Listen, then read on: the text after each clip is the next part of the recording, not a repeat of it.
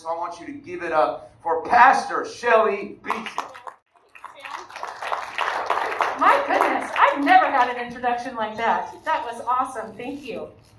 Well, it's such an honor to be here tonight. And do you know what I had first on my notes was something very similar, because I don't get a chance to be here and hang out with you very much, and you don't get to hear how we feel about Jamie and Sam. So you're just going to have to bear with all this honoring. But that was my first plan as well. I just wanted to take my chance to say how much Kevin and I appreciate these two, and how they love you, how they love each other, how they are parents, and that we admire their commitment to ministering the gospel. And I know I don't have to tell you about that. You are blessed to hear from them every week and minister to them all the time. But I just want to honor them. They are so faithful, and they are willing to do whatever it takes to be ministers of God. They've sacrificed. They've done very hard things to be where they are doing, and I just want to commend them in front of you. Would you help me commend them? Let's just give it up. Thank you. And I also want to commend all of you. I know there's many leaders that put on tonight, and the reason is that you putting on a group like this was for somebody like me, because it was in a group very much like this that I met Jesus for the first time. When I was in college, my mask is going to drive me crazy. I'm going to probably drive you crazy. I'm going to talk it right off my face. You can take it off. Oh. So, okay. Oh, thank you, God. Praise you, Jesus. Okay. Yay. Okay. Anyway, it was in a room very much like this that I met Jesus. And it was a group a lot like you guys that I was discipled, that I found out what it meant to be a Christian, what it meant to be loved by God, what it meant to be a child of God. And so the fact that you are here is so important. Please don't make that a small thing. The fact that you are creating a safe place for people to come and hear about the Bible and hear about God on a college campus is a really big deal.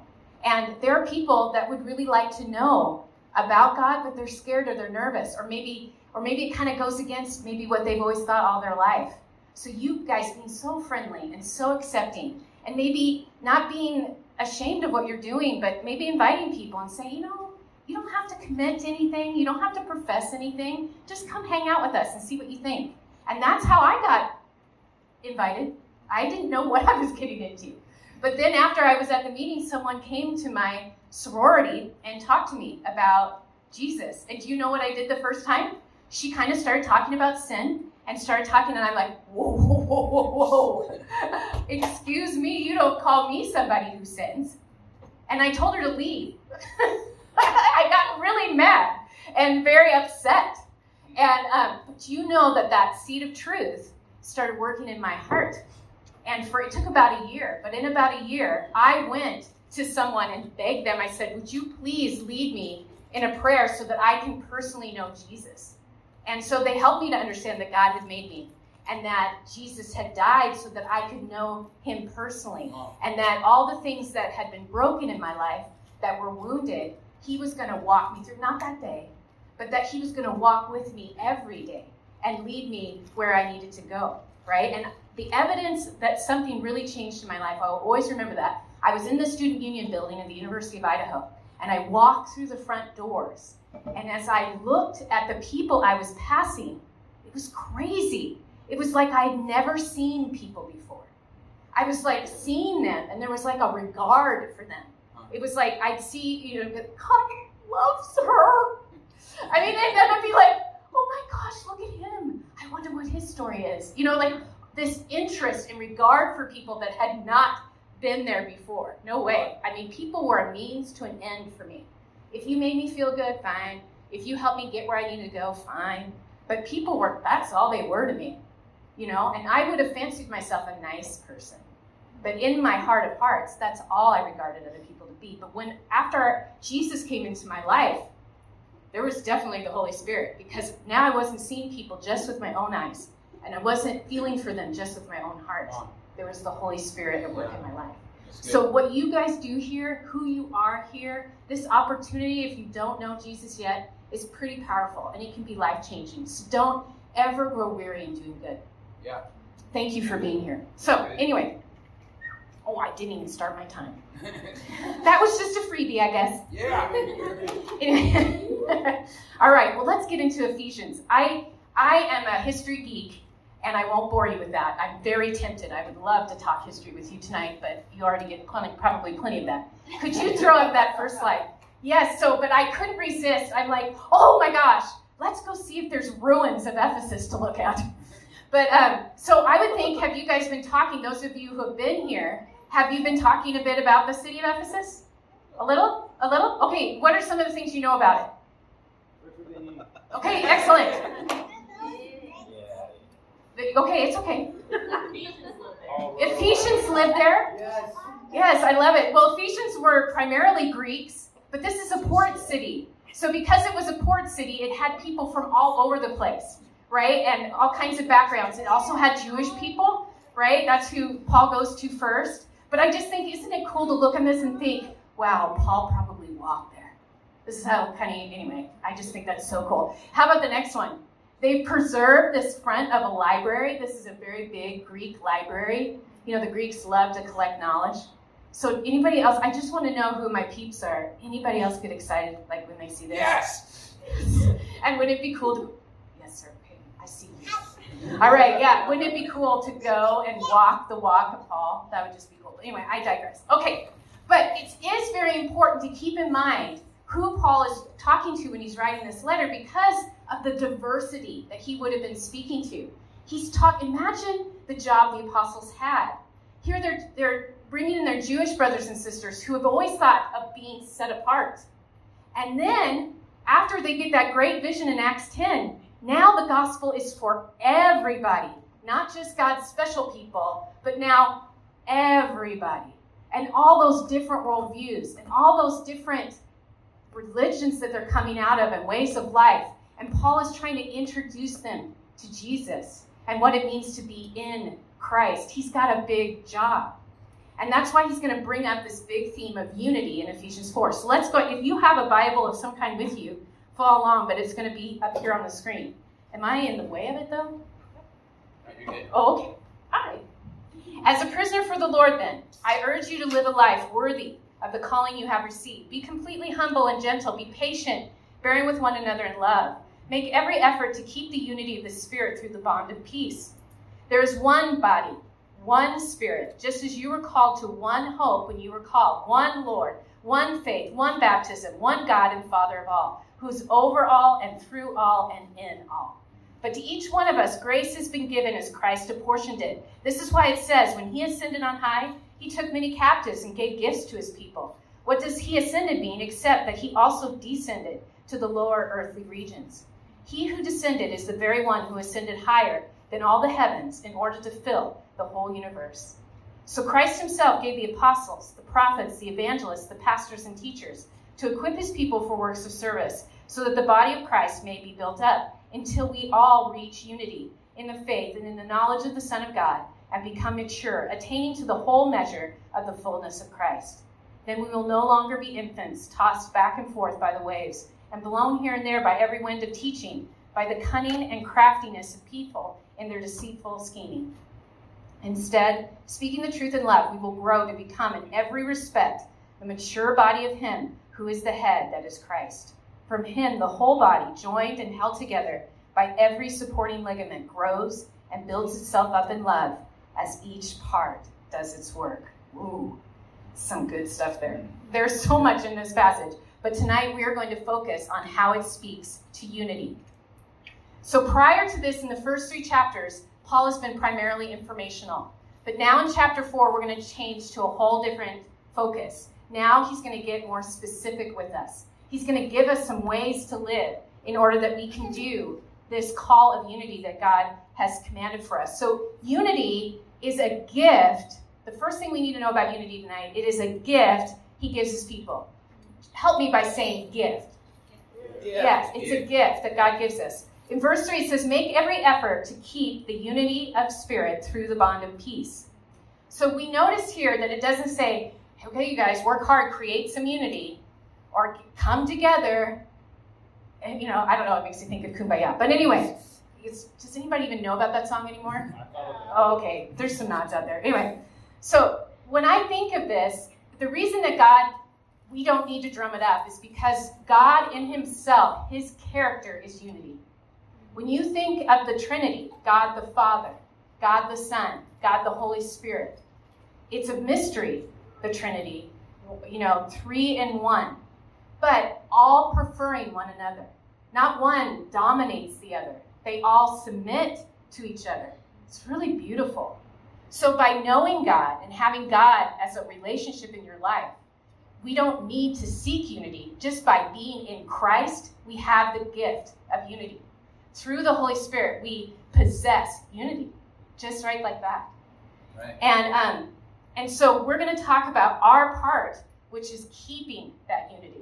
We don't create it. Our job is to keep it. Right. And how do we do that? First, we surrender to Christ. That's our first job. If we're not unified with God, then none of this works. Right. So in verse 4, he says this: there is one body, one spirit, just as you were called to one hope when you were called, one Lord, one faith, one baptism, one God and Father of all, who is over all and through all and in all. This is so important that we recognize this can only be done through Jesus, because that's how God set it up. And most importantly, the reason we want it to be true is because only God knows you and I perfectly. Only God will love us perfectly. There is no career you can get. There's no relationship you can have. Yeah. There is nothing that will satisfy you or make you whole except for a personal relationship in Jesus. And I'll tell you, I've tried other things, even as a Christian. I sometimes look at being a parent to fulfill me, or I look at being liked by everybody to fulfill me, or how people view me, or those things are no substitute. They're empty, vain goals that will disappoint. But when we are unified with God, all the things that we need are right there. David wrote it in his psalm, right? In the presence of my enemies, I have everything I need. My cup is full to the point of overflowing. There is an abundance in our relationship with God that we can find in nothing else, right? And so it's so important.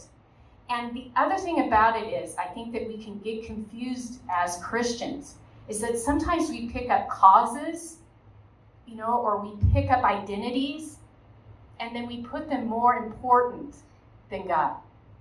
And that's a cause for disunity in the church even right now. There are some injustices. There are things that are broken. There are things that need to get fixed. But they will not be fixed by us putting all of our energies into those things. We don't dismiss them. They're still important. But they're non-essential to salvation. First and foremost, we need to preach salvation. And when people become one with God, they will see as God sees. They will love like God loves. And we can address those problems, but we can't address them first. Right. It doesn't work in the reverse. Unity is kept with humility and honor. Let's look at verse 2. Be completely humble and gentle. Be patient, bearing with one another in love. Immediately I'm convicted when I live. Anybody do this just perfectly today? You were just completely humble and gentle with everyone, just so patient.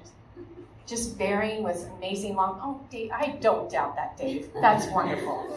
I think that that's wonderful. And I'm not saying it's impossible, but the good news is the Holy Spirit. When we're taught on the Holy Spirit, right, the fruit of it is love, joy, peace, patience, kindness, goodness, gentleness, and self-control. All what we need to keep unity is within the Spirit. But you and I are human, right? And we break cooperation with the Spirit, don't we, during the day? And so this is something that we have to ask God to fill us with, right? To yield. And but I want to point something out.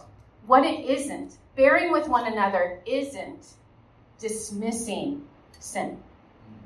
See, I don't think unity is always broken by a bunch of people fighting.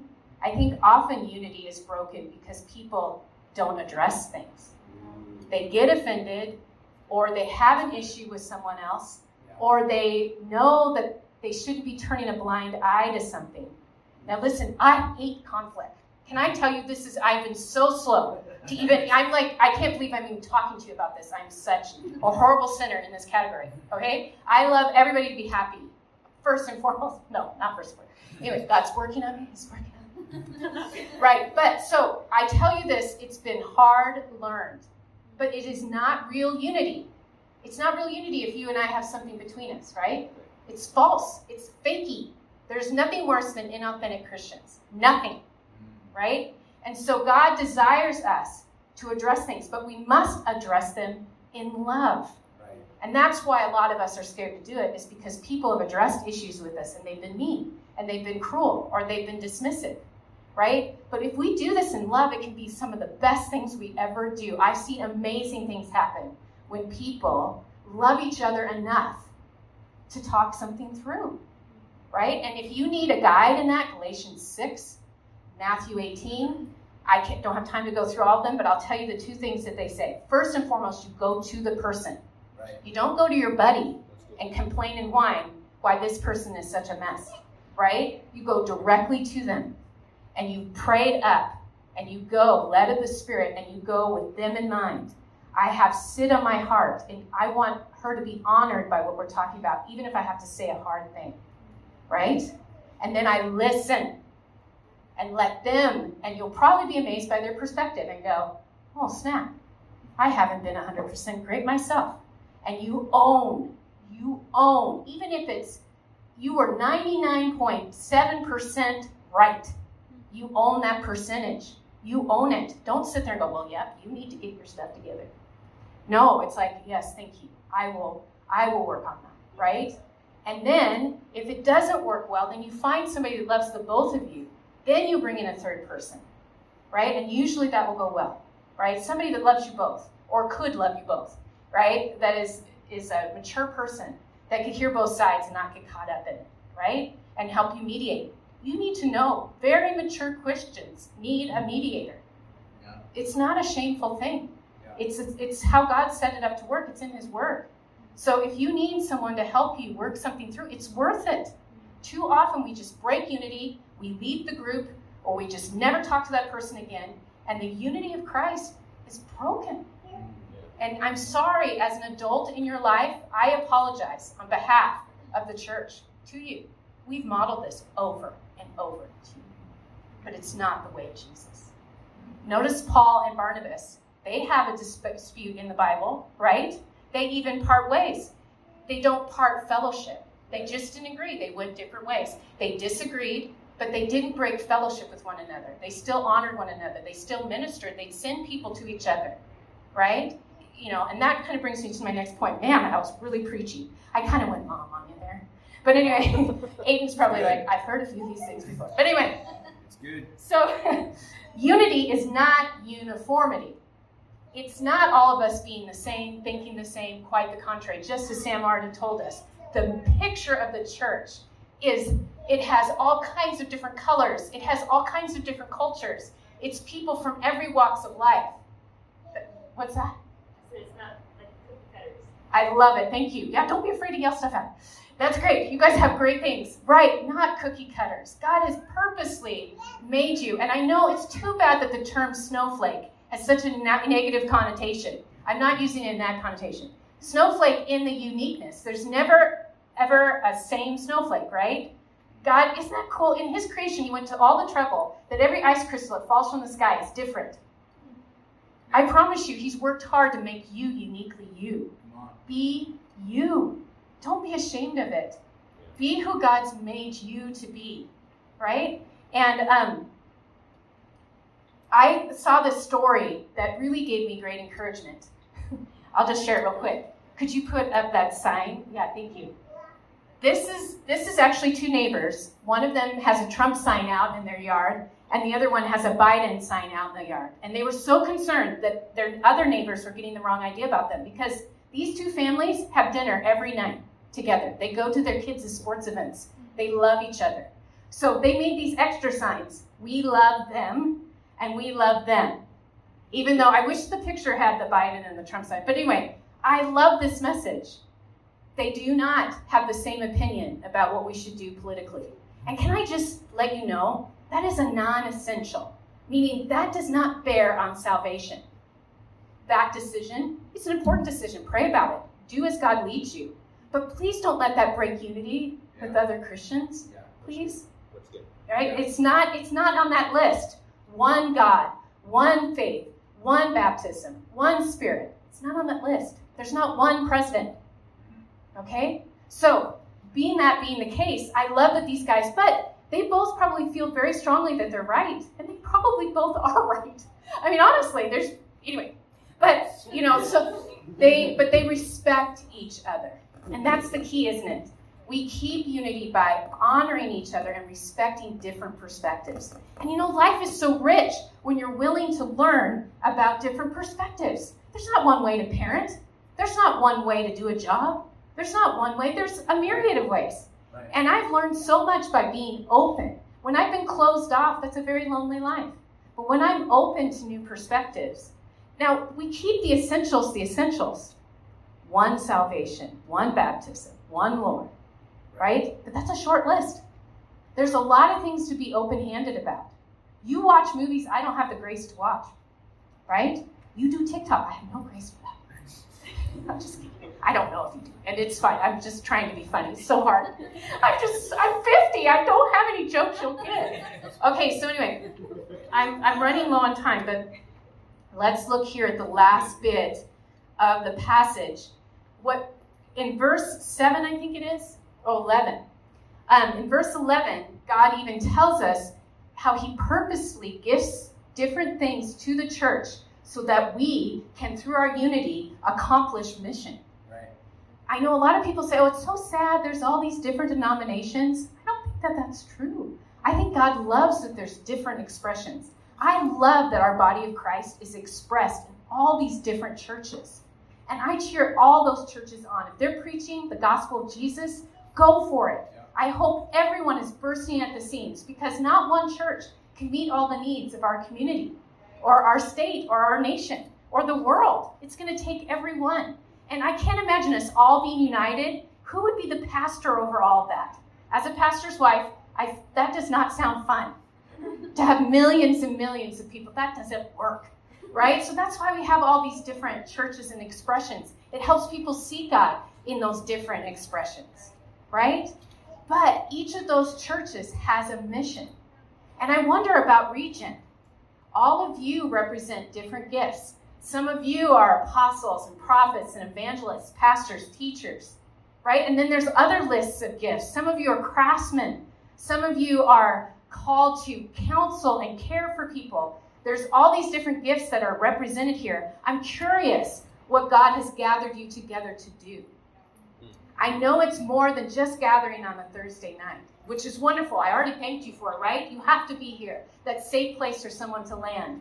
But there is something God's uniquely called you to do that your unity will produce. It's worth asking God about.